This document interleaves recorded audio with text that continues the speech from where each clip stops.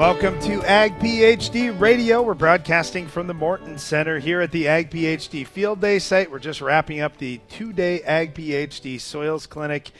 If you've been tuning in online, or for those who are in the audience today, thank you so much. We really appreciate all the support. Man, we've got a ton of questions that have come in online, and I know our folks here in person also have a bunch of questions. So today's show is going to be made up with questions from our live audience here, or questions that have been sent in to us also.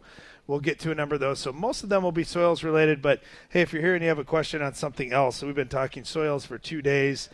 Perhaps you're curious about weed control or something else. We'd gladly take those questions too. In our room here, we've got a couple of folks with microphones. Just raise your hand if you have a question. They'll come to you. If you could just say your first name and what state you're from, or country, if that applies to you, we'd be more than happy to come out and take your questions as we go. Darren, do you have the list of questions that we had been getting in? So while we were doing this the last couple of days, we also had a live stream, and we were getting a lot of questions in on the live stream as well. So anyway, if you're in the room, if you've got a question right now, just raise your hand, and we'll come around to you with the microphone. And again, if you could just give us your first name and the state or country you're from. If you're from a different country in the United States, that would be great. All right, let's take our first question here then. Hi, Jim is my name, from South Dakota, and I've been at your nutrient seminar here the last couple of days. We went over a chart a lot with the 300 bushel corn needs, and I had a question. The grain we've got broken down, how much it takes for the nutrients versus the stover, and then the total. Now, if you leave the stover on the field, do we not take that into account? Okay, there are two ways to look at that. So number one, you have to take that into account to grow the crop. But if we're looking at, all right, we just raised that crop, and now we're going into next year, and we left all the residue out, all that left the field is the nutrients that were in that grain. So in other words, if we say we just want to make sure we're maintaining our nutrient levels, that's where, and I pulled it up on the screen here too, we would just say, all right, we just removed 100, my example is 300 bushel corn. But anyway, we removed a bunch of phosphate, we removed a bunch of K2O potassium, and let's at least put back what the grain removed. Okay, so that's really what we need. But in order to raise that crop to start with, we have to have all those nutrients in that total, the grain plus the stover. Let's just say this for an example. Let's just say, man, I raised 300 bushel corn, but my stock quality was terrible. I wasn't happy with that. I wasn't happy with how the plants held together. Maybe you need to build your K. Even though you're not taking any of that stover off and you're applying grain removal rates, you may need to be applying higher than grain removal rates for a while so your crop can extract the whole 405 pounds of K2O potassium that it needs. All right, let's get to the next question here. Lee from South Dakota. I've got a 6+% organic matter across most of my farm, 16 to 22 CECs. Yep. But my iron is half of my manganese. My manganese is 200 to 300, and my iron is mostly around 100. And these are on Mehlich tests, correct? Yes. Yeah, so this is one of the things Neil Kinsey talks about quite often, and we discussed this a little bit over the last couple of days. Ideally, we'd love to have the iron levels higher than the manganese levels. But, and I'm trying to get this pulled up on the screen here so I can go back and show you this data that we had off our own farm. For us, at least, it didn't seem to make a lot of difference on the Mehlich test when we had manganese levels actually higher than iron levels. So, yeah, I've got that pulled up there. So anything less than 1-to-1, or anything less than 1 on that slide there, that's where the manganese is actually higher than the iron. And you can see we still had some really good yields. In fact, the very best yielding 1 acre spot on our farm for corn, because we do 1 acre grids, you can see that right near 300, that was, it had more manganese than it did iron. So am I super worried about that? No. But what I would say is, I have no problem if you want to start adding a little bit of iron and just see if you're getting yield response. If you do that on a smaller scale and you're getting some yield response, then by all means we want to continue it. We're going to do more work with this too and see what we see over time and over years. But this is the first year we've been doing Mehlich tests, and we have, as you can see, whether it was corn silage, or soybeans, we have a lot of spots where there's actually more manganese than there is iron. And the yields, are still pretty decent. So here is one on soybeans where that line, as you can see, it's pretty flat. It's not showing that, oh boy, if I get more iron than manganese, I'm definitely increasing my yield. But I would also say we brought up something that when your iron levels are lower than your manganese levels, that's also where you're more at risk for things like iron deficiency chlorosis and some other potential problems. So ideally, if we can, we'd like to be bumping those iron levels. All right, thanks for the question. Got another one back here. Trent Christensen from Northeast Nebraska. I was just looking at some of these soil samples that you had. There was one with the K levels at 200 parts per million with a 4.4% base saturation, which is, you'd say, pretty good. But then I compare to another one that has 239 parts per million potassium, and the K percentage is 1.4%. So on something like that, are you not too concerned on the actual parts per million and more on the percentage side? Correct. And the reason why is because typically we have more calcium and magnesium in that soil, so a lot of times it's just a heavier soil. So I don't know which one of those at the end, which ones you're looking at. But anyway, the point is we're trying to keep things relatively in ratio. And so we talked a lot the last couple of days about ratios. So whether it's phosphorus to zinc, phosphorus to copper, or in this case, like with potassium in relation to those other nutrients in the base saturation test, which would be calcium, magnesium, hydrogen, and sodium. And so when we've got a heavier soil that has more calcium and magnesium in there, even though, our parts per million sounds okay, it's still not enough to keep it in ratio. And that's why we're showing, like with our base saturation percentage charts on our farm, it's really indicated, boy, we got to get to that 4% base saturation K or we're suffering from yield loss.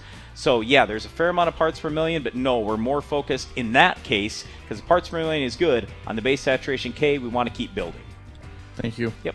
You're listening to Ag PhD Radio. We're broadcasting live from the Morton Center at the Ag PhD Field Day site following the Ag PhD Soils Clinic. We'll be right back with more questions from our audience after this. This is a wake-up call for you and your field's microbiome from Source by Sound Agriculture. Source is a revolutionary foliar-applied biochemistry that doesn't rely on bulky nutrients or finicky biologicals to wake up your soil and unlock more nutrients per acre, all with a low use rate. It's like caffeine for microbes. Source works with the soil you've already got and the equipment you already use. So if you're a grower, go to sound.ag and learn more. And if you're a microbe, time to rise and shine. What do you think of when you hear Palmer Amaranth or water hemp? If you use Fierce herbicide in your soybean fields, you don't have to think about them at all. With 2 effective modes of action and up to 8 weeks of residual control, Fierce takes on even the toughest weeds like water hemp and Palmer Amaranth. Take control of your soybean fields and get incentives from Bayer Plus Rewards when you choose the power of Fierce herbicide. Talk to your local retailer today to put Fierce to work in your fields. Always read and follow label directions.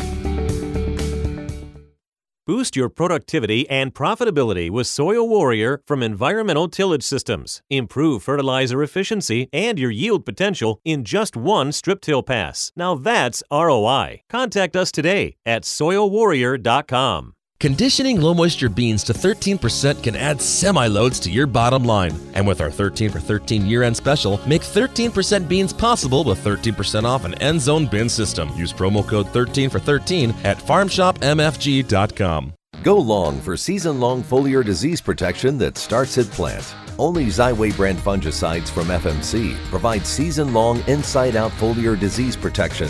A single at-plant application provides comparable performance in corn yield protection to that of VT to R1 foliar fungicides against diseases like gray leaf spot, northern corn leaf blight, and more. Visit your FMC retailer or xyway.ag.fmc.com to learn more. Always read and follow all label directions.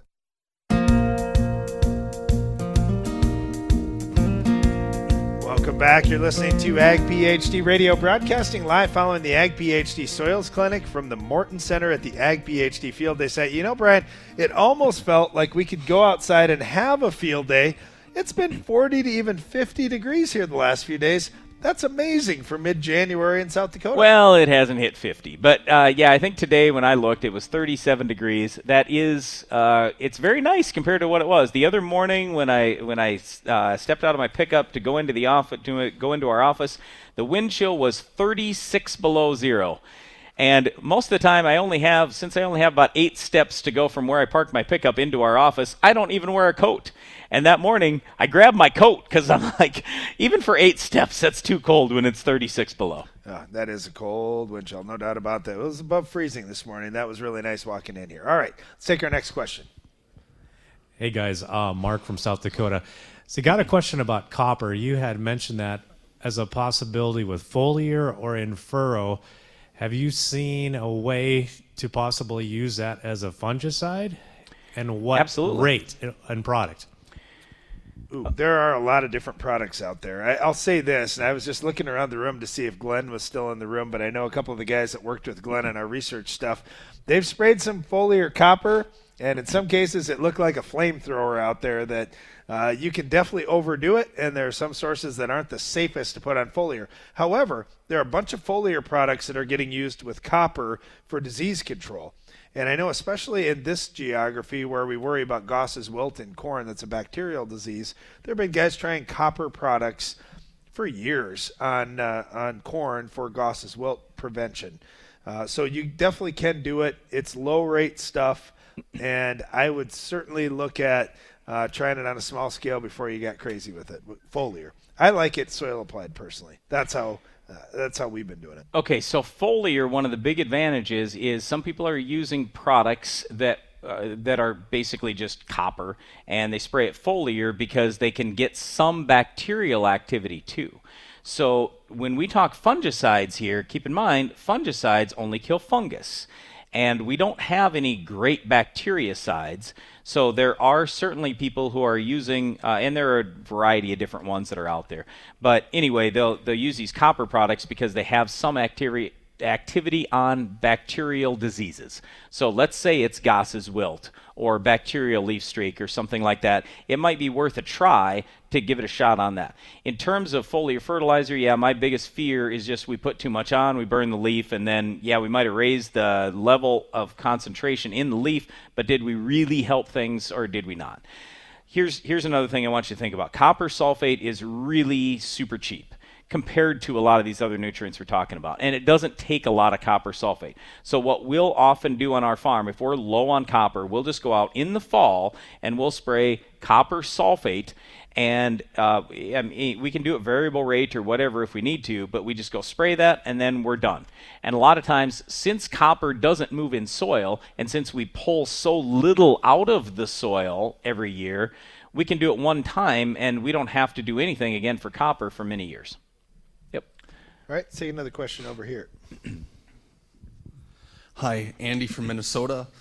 I had a question about how you were able to build K levels in high pH soil, and I believe that's where you said the 15 pounds of elemental sulfur for 10th pH level to 6.5. Is that a hard and fast rule? No. 15 Nope. pounds. How did you come up with that number, and would you expect to build those if you had less? Well, we've come up with it a variety of ways. We've number one, just looked at different pounds per acre of elemental sulfur, where we've tried as high as 1,000, and we've also looked at, all right, let's just try and find a number that we would do for each 10th of a point of pH, and we've tried 15 pounds, we've tried 25 pounds.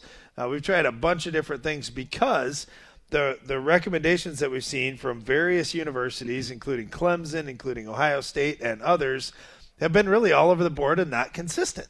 And so I know that there's a difference depending on your CEC. I know there's a difference depending on where you're at and how much rainfall you're going to get and the bioactivity in your soil and all that. I'll say this. If you don't have good drainage, we just have not seen results with elemental sulfur. You need to have good drainage. You need to have good microbial activity in your soil to actually break that elemental sulfur down and do what you need to do. So make sure the drainage is good. But assuming your drainage is good, then I would just pick a number, start with that, do some experiments on a small scale, and then work up from there. So this building K levels in high pH, it's one of the things Neil Kinsey often says. You can't do that with commercial fertilizer, but we have proven that you can. But we are working on that pH thing, and that's kind of where this came from and where the question came from. But let me give you the true story on this. How did we decide on 15 pounds? It started because I said, you know what, let's try 25 pounds. And Darren goes, well, that costs too much. Let's try 15 on most everything. You can do 25 on your ground. Partly the cost, but partly because I saw the expense when we overdo it, and now we got to put on line. Exactly. And so I thought, let's shoot low. Right. We can always add more later, but we can't take it away once we put it out there. And I made the comment earlier, boy, if you were going to put on, I think Darren had an example of 195 pounds, that's like $62 an acre right now for elemental sulfur. And I said, no. Most people are not going to do that. So honestly, maybe you could even do 5 pounds, and that's enough to at least do a little bit, and you're going to be able to build K just like we did. I pulled those slides up on the screen, and we showed that we were able to build K just in 1 year with pretty good application. And we've held that K level and maintained it all the way along, yet our pHs are still above 6.5, where Neil often talks about. So it's possible. It's just we got to make sure we address drainage and then whatever other things we can so we can drop that pH. All right. Let's see. Where's our next question right here? Yep. Okay. Matthew from Eastern Nebraska. How fast after you do the elemental sulfur should you retest to see if you've actually dropped the pH? I'm assuming this is probably going to depend on your rainfall and stuff. Yeah, this would be on an irrigated farm as well, too. Okay, soil testing is not super expensive. If you say, you know what, I'm just going to pick one certain point, I'll put a flag in, and I'm going to go around that, and I'll sample, and then I'll wait a few months, and I'll sample again, and I'll wait another few months, and I'll sample again. I mean, you're only spending for a Mehlich test $10 or $15. It's not bad. So if you're just curious and you say, you know, I'm $10 or $15 curious, it's soon enough I can go back and resample. If you're just into, I'm going to sample once every year, that's totally fine. But I would just give it a couple of years to really start working. So maybe it's going to show a lot of effect right away. Maybe it's going to take a couple of years because you're using a fairly low rate or you've had really low rainfall and it's just going to take a while for it to break down. I wouldn't necessarily say I put it on 6 months later, I'm going to make a judgment of if I need to put more on. But I would say, yeah, I could look 6 months later, I could look a year later, I could look a couple years later, and then after a couple years I'd say, okay, I didn't put enough on. Now I'll make another application. Rainfall and heat are the biggest factors. But beyond that, remember what we talked about. It's that fine particle size that we're looking for. So if you get something like, I know when we've talked with Neil Kinsey about this, he said, yeah, guys, I just want to tell you, there was this yellow flake sulfur that a lot of guys used to buy because it was cheap, but it took us 5 years for that stuff to break down. So just make sure if you're getting a fine particle size, now you're pretty good. Now it should break down fairly soon too. And it's great to be checking pH and checking all these things, but let's never forget what we care about really is not pH. It's not soil test levels. It's not even tissue test levels. It's what? It's yield and profit at the end. So if we're making yield and we're making profit, I don't give a rip about all the rest of that stuff. Now, normally, sure, we want to track that and we want to see, and we think that, hey, we need to have the pH right and everything else, but at least if we're getting some more sulfur out there, so look at a lot of the soil tests that we went through even today. How many of them actually needed sulfur? And so our point here is simply this. There are a lot of sulfate sources, but then there's also this elemental sulfur source. And if you use elemental sulfur, that's the one that can drop the pH a little bit more, and it's a little more controlled release. It releases over time, so that is kind of nice too in maybe some lighter soils and stuff. But I'm just trying to say here, if you know you need sulfur anyway, you could pick that one source over the other source, and you're getting kind of double benefit. You're helping out on the pH, and you're supplying the sulfur you need. Get back to more of your questions right after this. You're listening to Ag PhD Radio.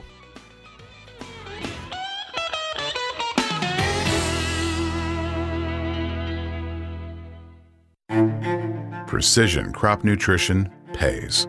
And AgroLiquid has precisely what it takes to help you succeed. The right products plus the right expertise to give you guidance based on your soils, your fields, and your goals. While our clean, seed-safe formulations and lower application rates make planter fertilizer easier than ever. AgroLiquid. Apply less. Expect more. Find a retailer at agroliquid.com. Do you have crop failures due to flooding, drought, or another event? You may need to consider a better burn-down regimen. Adding just 2 ounces of New Farm Panther SC to your tank mix not only provides faster results, it provides residual that lasts. You gain flexibility to keep your cropping options open. Ask your dealer for Panther SC and get Panther power in your tank.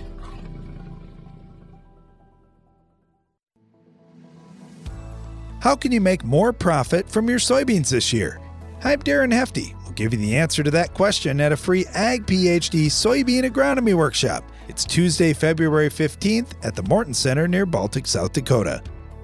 We'll dive deep on topics such as pest control, resistance issues, herbicide traits, fertility, cleaning up white mold, and more. If you want to make raising beans more lucrative and fun, you don't want to miss the free Ag PhD Soybean Agronomy Workshop. Learn more at agphd.com. And while you're there, check out the other Ag PhD events we have coming up in January and February, including agronomy workshops in corn and wheat, a tiling clinic, 2 days dedicated to soils, plus a whole day devoted to natural and biological products. There's a lot of great information here, and we can't wait to share it with you. To learn more about these events and register, go to agphd.com. This message is for all the corn and soybean growers out there who aren't made of money. If you're using a fungicide other than Zolera FX from UPL, you should know that no corn and soybean fungicide gives you a better return on investment, period. Zolera FX has 2 high-performance actives delivered at full rates for maximum performance and ROI in corn and soybeans. To see the data, go to ZoleraFX.com and always read and follow label directions. Weeds rob you of yield potential, so rob them of the chance to grow with powerful corn herbicide solutions from Corteva Agriscience. Weeds won't know what hit them, but you will. Because you can count on all the top corn herbicide products, including Resicor, Sure Start 2, and Keystone NXT, to effectively control weeds, you can spend less time worrying about unwanted yield-robbing plants and power on. Learn more at poweroverweeds.com/power. Keystone NXT is a restricted use pesticide.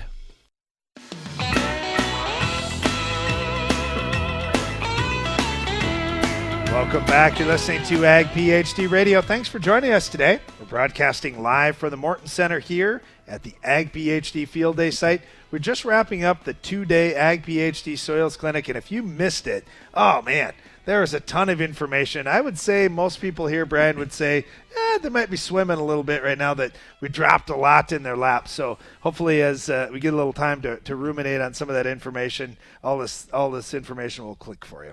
Let's take our next question. Dakota. There we go, Jim.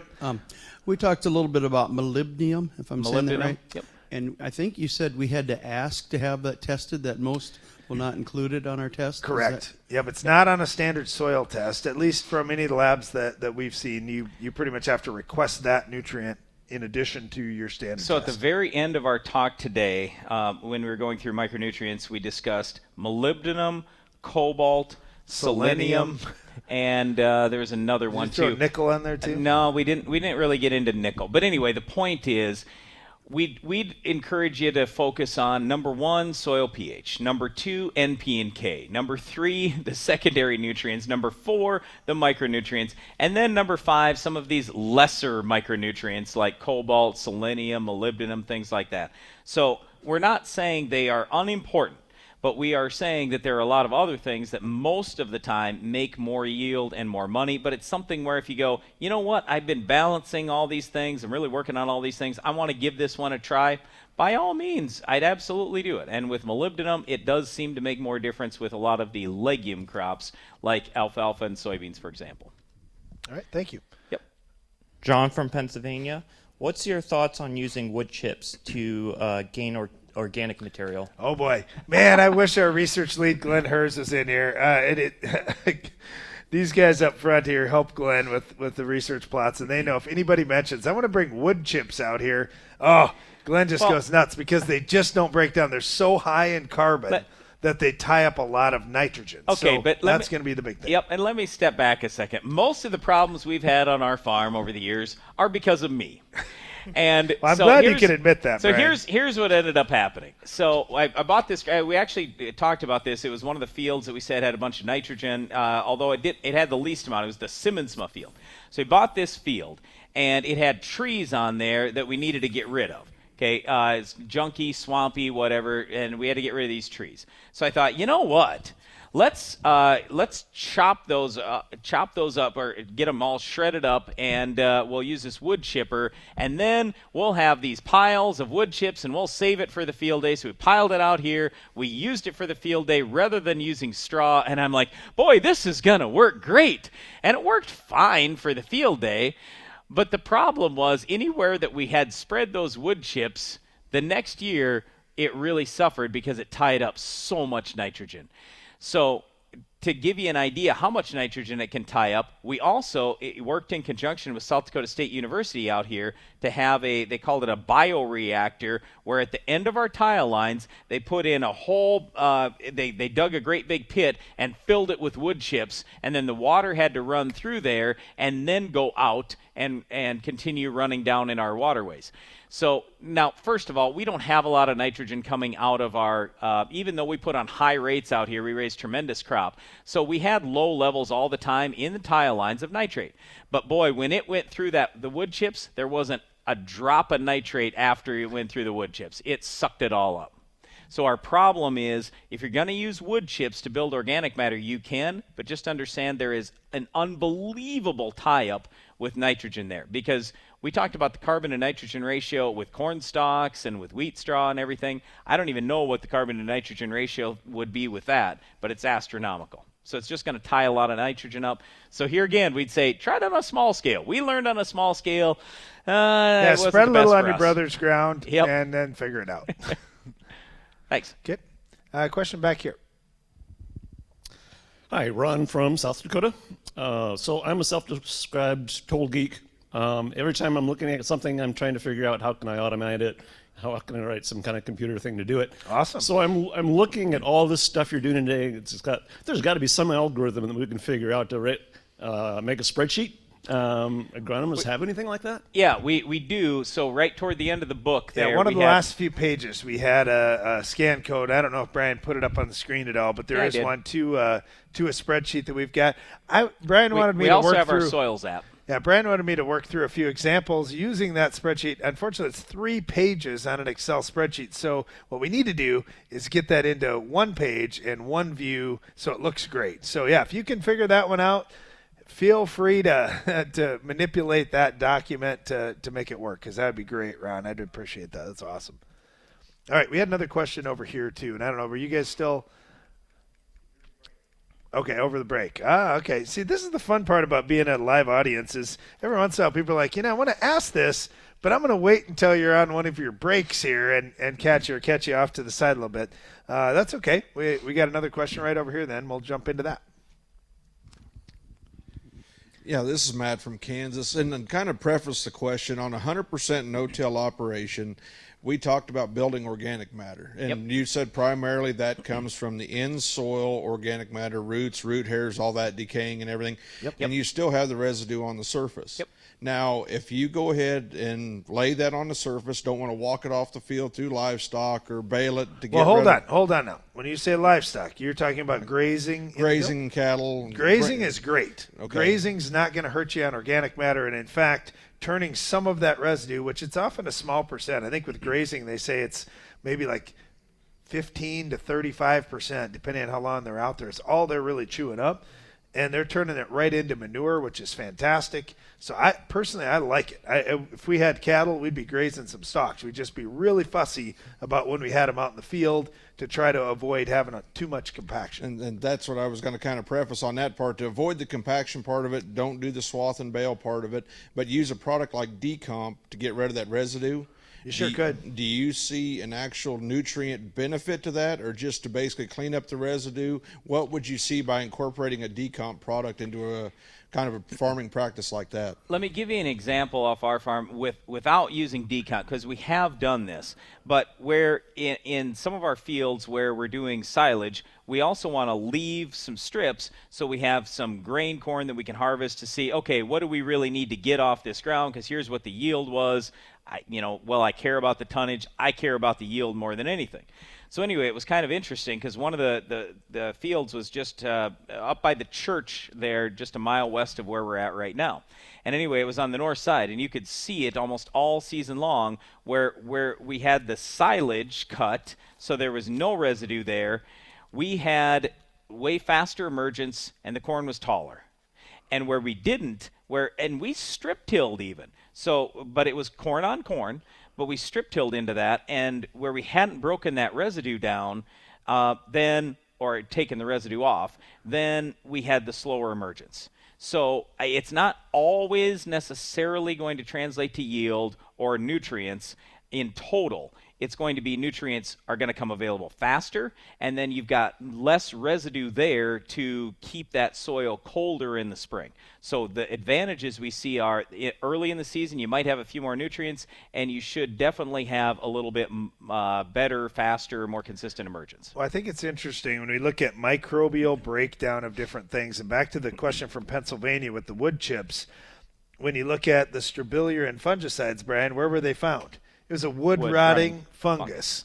And so there is a lot of work being done on, well, what can we do with microbes to help recycle these nutrients that much faster? I don't know how many nutrients are in some of these corn stalks that have been out there for a while, where the rains flushed out a lot of the K and so forth. I don't know that there's a huge amount. It's more carbon, I think, than anything at that point. But so I don't know what the big impact will be on nutrients, because I think a lot of that's already going, but having more microbial activity out in your soil is a good thing, and improving soil health is a really important thing. So you do see a difference if you've got a really healthy soil, like, hey, I've had this farm for 20 years, we've really got it cooking, we can break down residue a lot faster than that new piece of ground that's compacted and doesn't have enough nutrients out there to feed all the microbes in the soil. All right, we're getting questions mainly around fertility here, but I do like that we're talking the complete package with residue and rotation and livestock and everything here on our show. Hopefully you're enjoying it. We'll continue with more questions from our audience here at the Morton Center at the Ag PhD Field Day site following our Ag PhD Soils Clinic. Stay tuned. We'll be right back.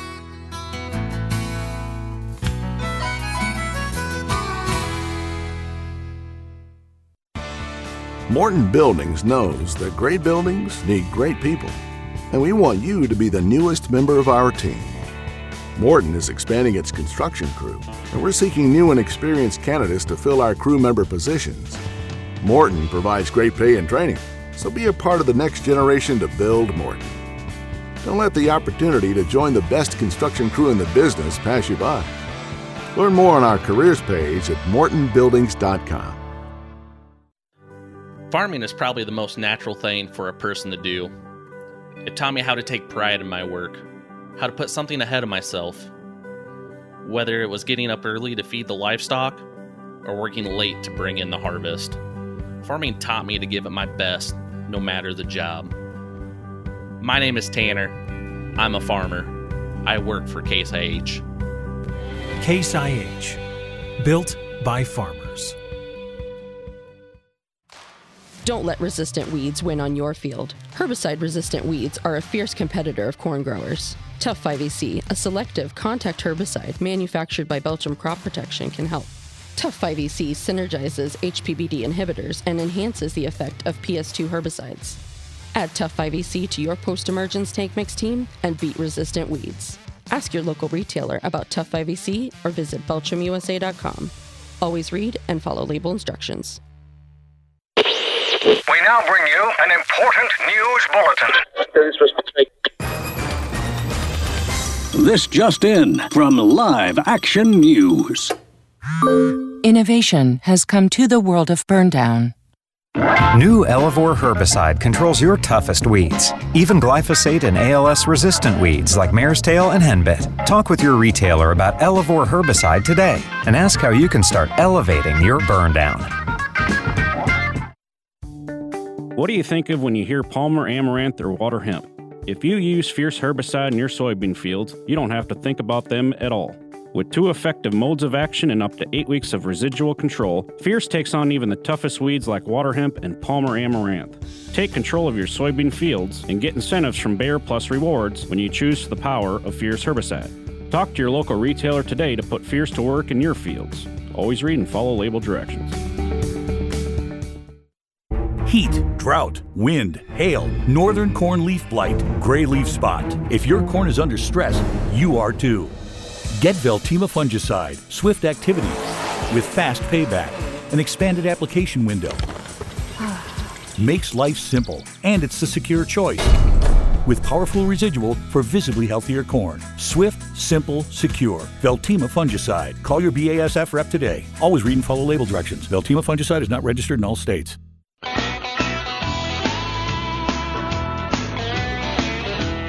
Welcome back. You're listening to Ag PhD Radio. We are broadcasting live from the Morton Center on the Ag PhD Field Day site following the Ag PhD Soils Clinic. And we had a number of questions. We had a number of viewers watching online. Perhaps you were watching online today.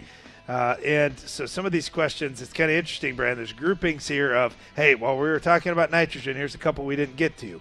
First of all, in no-till, would it be wise to spray 10 gallons of liquid 28% nitrogen on wheat straw and corn stubble? Will that help speed breakdown and improve things on my farm? Well, it will if you're low on nitrogen at the end. So and if you do it early enough. Yep. A lot of times we've seen guys, now if you're going right after wheat and you're out there and it's still got all kinds of time. Yeah, you got lots of time left in the summer, no problem. You bet you're going to speed up breakdown a lot. But let's say you did it after corn and you didn't get done harvesting corn till Thanksgiving and everything's already freezing up, snowflakes are in the air. No, there's hardly any microbial activity that's going to happen because it's too cold. So you're just trying to feed those microbes to help break things down. But again, if you already had a whole bunch of nitrogen out there, so we've talked about, like on our farm, we had this carryover N. Well, if there was still a lot of nitrogen left in the residue, then what good does it do you to throw more nitrogen into it? All right, let me hit 2 more end questions, then we'll get to our next one here. Is yours end question too? Oh. Jim from South Dakota, are you going to lose this N you're putting on it? No, not when it's 10 gallons. It's going to get all tied up by those bacteria working on the breakdown. That's only 30 pounds of nitrogen. No, you're not going to lose that. So, nope, we're not worried about it because, like Darren said, well, what did we talk about earlier today? If you're going corn on corn, a lot of times we say throw an extra 50 pounds out there. So, yeah, the odds that that's going to get lost are slim to none. All right, another nitrogen question here. What source of nitrogen are you using for side dressing corn, and what is your preferred placement method? Liquid 32%, and my preferred placement method is I like using like a wide drop, or I'm going to dribble it on the soil surface if we have rain coming in the forecast. If we don't, I'd prefer to inject it. Okay, and then the last nitrogen one here, and we'll jump back to our questions from our audience. Have you seen any benefit of fertigating 8 gallons of 32% and 2 gallons of ammonium thiosulfate on soybeans? Well, we are all in favor of fertigation. Okay, now to go that specific that it's 8 of one and 2 of the other, look, I don't know as far as that goes. You got to look at what your soils are looking like, what your plant tissue analysis says. So fertigation, yes, I'm great with that. But is that the exact right mix? I don't know necessarily. Now, I would say if we're going to be putting more nitrogen on, the timing for that in soybeans is not early. The timing for that is usually flowering at the earliest, but potting, that's when the soybeans need an awful lot of nitrogen. All right, we got a question. Let's hit this question right over here quick. With kind of a follow-up to the gentleman asking about spraying the UAN on your corn stubble, I've heard the term living soil, such as having a cover crop. Are we going to experience the same problems of slow microbial breakdown through the winter, say using like winter oats or triticale? Well, when we have a live crop out, so let's say you're saying you harvested corn, you seeded a cover crop out there, what are we going to see out of that? If there's a brassica in there, a lot of times we see faster residue breakdown. So if you had something other than just a straight grass crop, that might be preferential. You could add more nitrogen as you're starting that cover crop off. That would help get that cover crop off to a start and also feed those microbes that are going to be breaking down that residue. So that may be an alternative for you too. But here's what I worry about. If it is a living cover crop, it is living and it is doing what?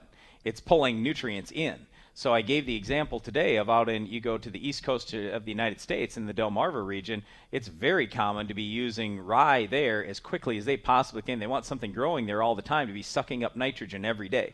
Because don't forget, your soil is releasing nitrogen as it has heat through the organic matter mineralization process. So there's nitrogen. Even if you didn't apply nitrogen, there's some in the ground, and it's going to be sucking it up. So what my fear would be is if you're assuming, I'm going to have some nitrogen left over from last year, this cover crop sucks it all up. And now eventually when the cover crop breaks down, it'll release it, but you're not going to have a lot day one.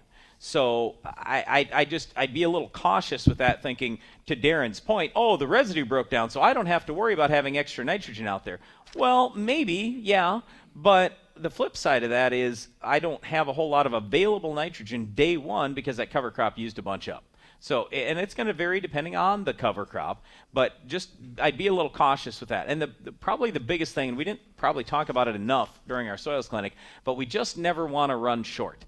If you get your crop short at any point, it's suffering, and you can never recover that lost yield. So I'd just be really cautious about that. And if you're going to try something and you're going to try cutting nitrogen rates back after a cover crop, be really cautious, because I would worry about that. All right, go ahead. I planted, Jim from South Dakota, planted some winter rye this year on soybean stubble. Yep. And was thinking, when should a person cut that off this spring? Okay. Yeah, when should you terminate a cover crop? Now let me ask you this question: is this in central South Dakota? Or is this the stuff right by here? Right by here? Central South Dakota. No, southeast. Okay, yeah, sorry, it's southeast. right here. Yep. So, and the reason why I asked that question is this: the further west you go in South Dakota here, the less rainfall you have. Our biggest fear with cover crops in the state of South Dakota is rainfall. It's irrigated. Yeah. But this is where I'm going with this. So if you don't have control of that moisture and you're in a dry area, that's where we like to see that cover crop terminated early in the fall. So then we have the chance there's no more moisture getting used up, and you have the chance with that cover crop there sitting there dead that you can catch snow and everything else. Now, if you're irrigated, then that takes that out of the equation. So I'm not that worried about that. So what I'm thinking about in the spring is with the next crop, we know that with most crops, corn, soybeans, wheat, whatever you want to plant this spring, the earlier planting typically pays.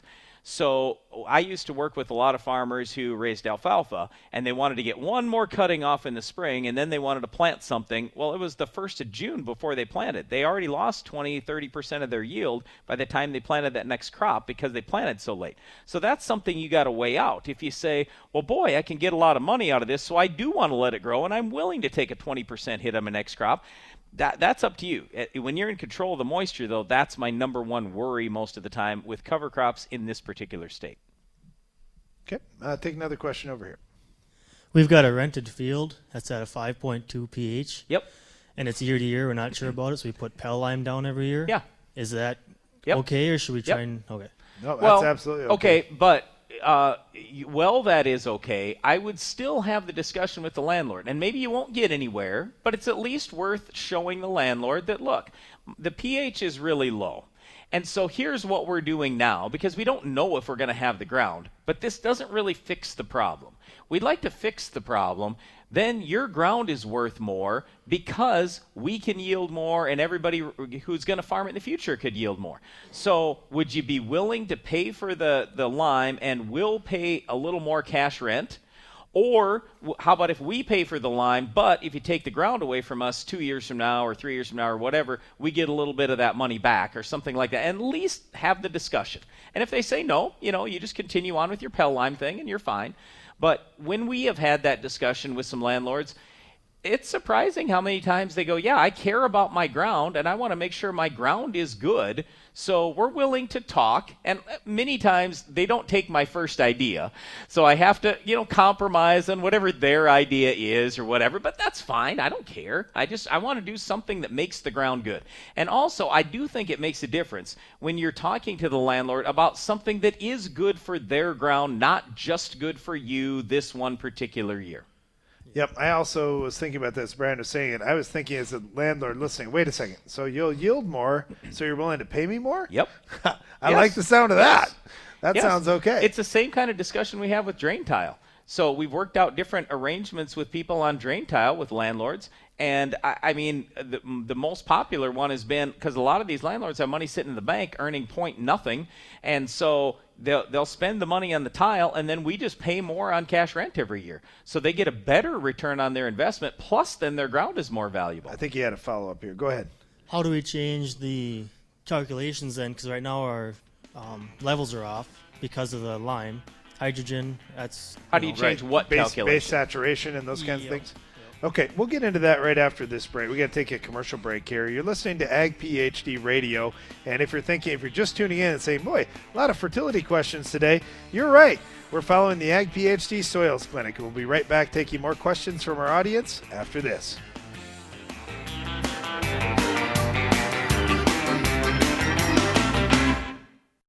It came in waves, ruthlessly eliminating the toughest, hard-to-kill grassy weeds in wheat. Everest 3.0 herbicide, a new formulation, delivers superior flush-after-flush control of wild oats and green foxtail.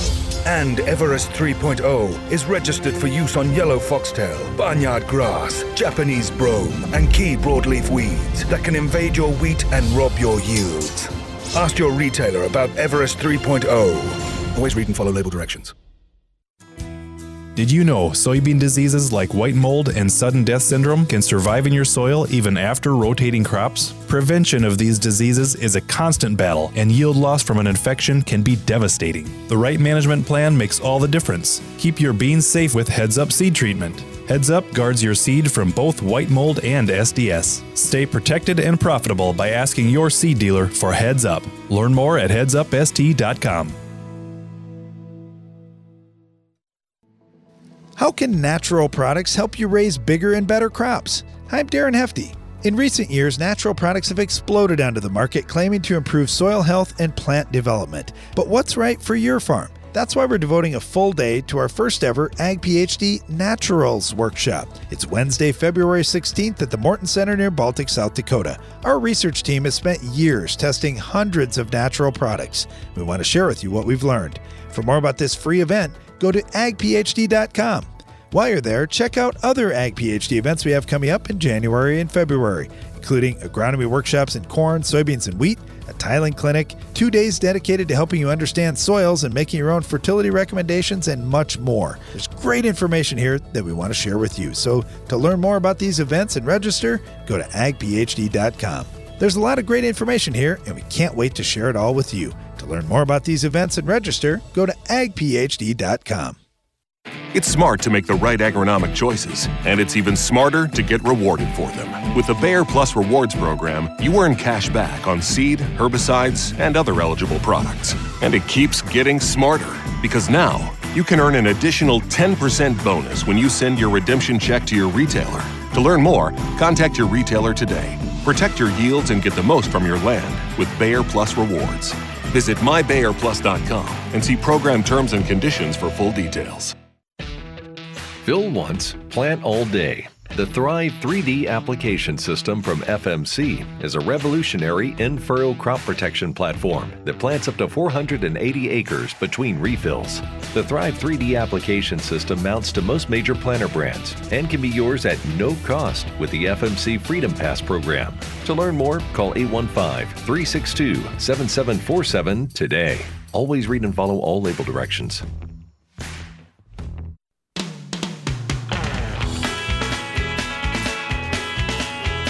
Welcome back. You're listening to Ag PhD Radio. We are broadcasting live from the Morton Center here at the Ag PhD Field Day site following the Ag PhD Soils Clinic. Right before the break, remember we had that question about the lime, and it was how does this change the ratios and stuff? Oh, okay. Yep, you're right. You're right. So anyway, if you're going to remain with this Pell lime strategy, so we were just talking about, okay, this is rented ground, don't know if we're going to have it in the future, so they've been just doing Pell lime. If you're going to do that and this pH is going to remain in the mid-5s, how's that going to affect things? Look, I'm not even as focused on my ratios and my calcium, or I should say my base saturation or anything else and trying to fix the whole soil. I'm probably going to do some banding, and I'm just going to look at whatever that base saturation test says, and if it's showing me, boy, I'm really low on K there, I'm just going to make sure when I'm banding K that I'm banding at least as much as the grain is going to remove, maybe just a few pounds extra, because I know that my soil is short, so I can't count on getting a lot out of my soil. But yeah, I'm going to look at things differently if I rent that ground and if I just don't know if I'm going to have it the next year. What we talked about over the last couple of days with banding is it's a great way to get extraction of nutrients quickly, whereas broadcasting, it's very common for broadcast nutrients to not get recovered for 5 to 10 or maybe even 15 years. It could be a long time down the road. You don't want to do that if you're going to be farming this ground in the short term. So if you're not banding already, I'd be looking at banding. Now, you can band different ways. You can strip till. You could do it with the planter. I mean, there are a lot of ways to band, but I just encourage you to take a look at that, and let's focus on banding, the zone, and how much you think you can remove that year, and that's what I'm going to try to stay focused on. Other than, yeah, if you can have that discussion with the landlord about the lime, then that helps, but that still doesn't fix the problem of I still might only have this ground for a year or two, so broadcasting probably doesn't make as much sense. All right? Okay, I think this one was first. Let's take this question. Colby from central Minnesota, and looking at yield versus soil test data. Have you looked back at data from, say, 10 plus years ago? No. Or you don't have anything like that? No, we don't. So we just started doing this where we were using GPS points out in the field probably within the last 5 years. So we have about 5 years worth of data. Now, this is the first year we've run Malic 3 on everything. Prior to that, we'd run DTPA and either Olson or Bray tests for phosphorus. So, yeah, we do have about 5 years worth of information. We spent a lot of time focused on the 2021 stuff simply because those were all Malic tests, and we were talking more about that. But there wasn't anything that we showed you over the last couple of days where, boy, all the last 4 years were totally different than this year. If something was different, then we did try to highlight that. So then going forward, every year you're going to compile that data, try lock down these numbers where you think your trend lines will be. Yep, that's right. And then the other thing that we're going to do is we're going to be working with a number of other farmers, at least in our region here, and hopefully aggregating a lot more data. And if we can put more stuff together, I mean, I still am most interested in my ground and my results. But I'm also interested in the aggregate and what we can learn from everybody out there. So long term, I think this is something interesting because if we're able to do that, I think that'll really help us for soil test recommendations. But then the other side of it is, could we take that same philosophy and do it with plant tissue analysis maybe in the future and other things to fine tune this whole deal as farming? Because let's face it, we got to get smarter as time goes on. I mean, we always seem to get squeezed. Whenever commodity prices get good, what happens? Input costs go way up, and we're back to being squeezed again all the time, it seems like. So we got to always try to figure out how can we stay one step ahead. Yep. Thank you. Yep. Thanks. Yep. Another question over here. I've probably watched your guys' videos 100 times on the internet, but being here it's 100 times better than watching those. I mean, the information in this book is excellent. I think we need to use that as a promo for all of our workshops. Yes, that'd be awesome. Anyway, that'd be awesome. Well, we appreciate that. Thank you. Thanks for coming. Where are you from? The southeast corner of South Dakota. Okay. On page 28, you've got a breakdown of clay, silt, sand, loam, and kind of the CEC range, the water capacity and everything. Yep. And you guys are always, the cutting edge information in this is just so good for an entry level thing to get into changing things dramatically on your farm. But we've got basically Trent, Chancellor, Wakanda, Worthing type soils and fairly heavy, but is there going to be some future things that you guys will be doing to where you could really be noticing parallels on trying lime first, or a certain type of lime, or a certain elemental sulfur with a certain, we got this WO soil that is just insanely tight and terrible. Yeah. But you run a tile line through it, and you could do elemental sulfur there.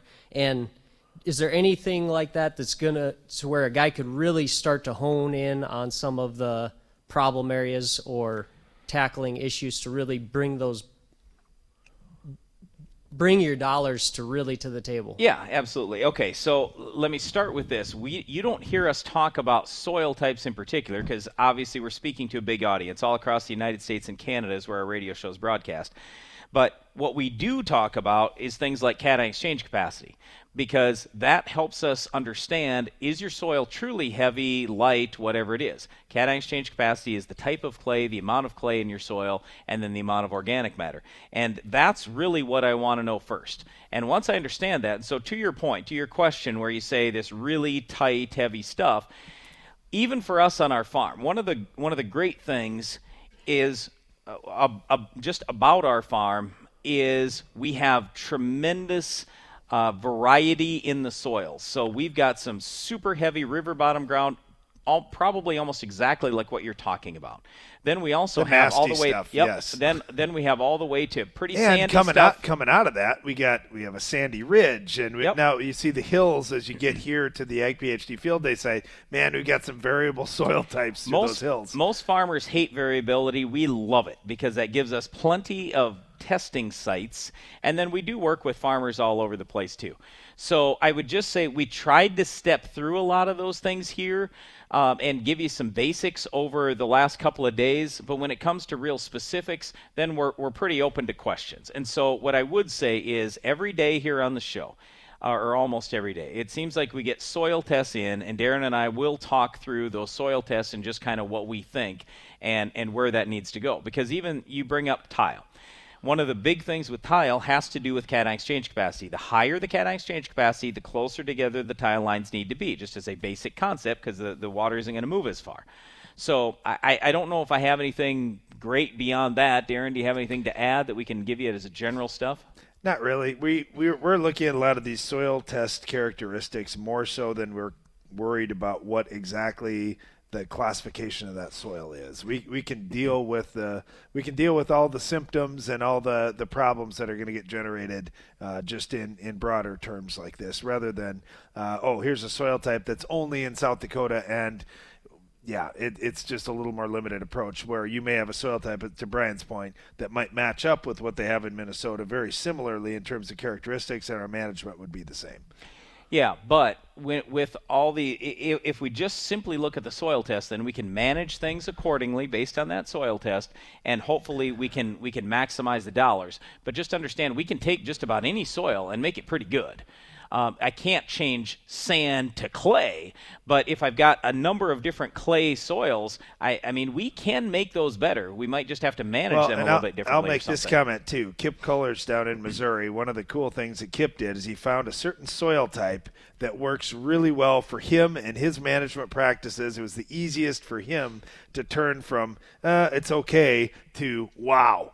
And so that's when he would look at land that was for sale. If he saw that soil type, he would jump on it. We got time for one more quick question. Go ahead. Yes, I would also second that you're doing it. The question is this. If you've got a friend that owns some land, but they are renting it out, and the very first thing you said was tile. How do we come up with a number that the landlord could feel that they could adjust the rent and make it affordable? And I'm talking about not a streak, but I'm talking about pattern time. Okay, great. Great question. Yep. So a lot of times we just look at, all right, what's the going rate for money or something like that? Let's say it's 5%. So right now the landlord's probably getting almost nothing in the bank. We'd say, all right, landlord, we'll give you 5% return on your investment. You spend $100, we'll give you $5 more rent every single year. That's a 5% ROI. Maybe you have to go a little higher than that, but I'd look at more at it on that ROI scale. Yep, it's a great question and one we get often. You're listening to Ag PhD Radio. Thanks for joining us today. Be sure to join us again each weekday for more ag information.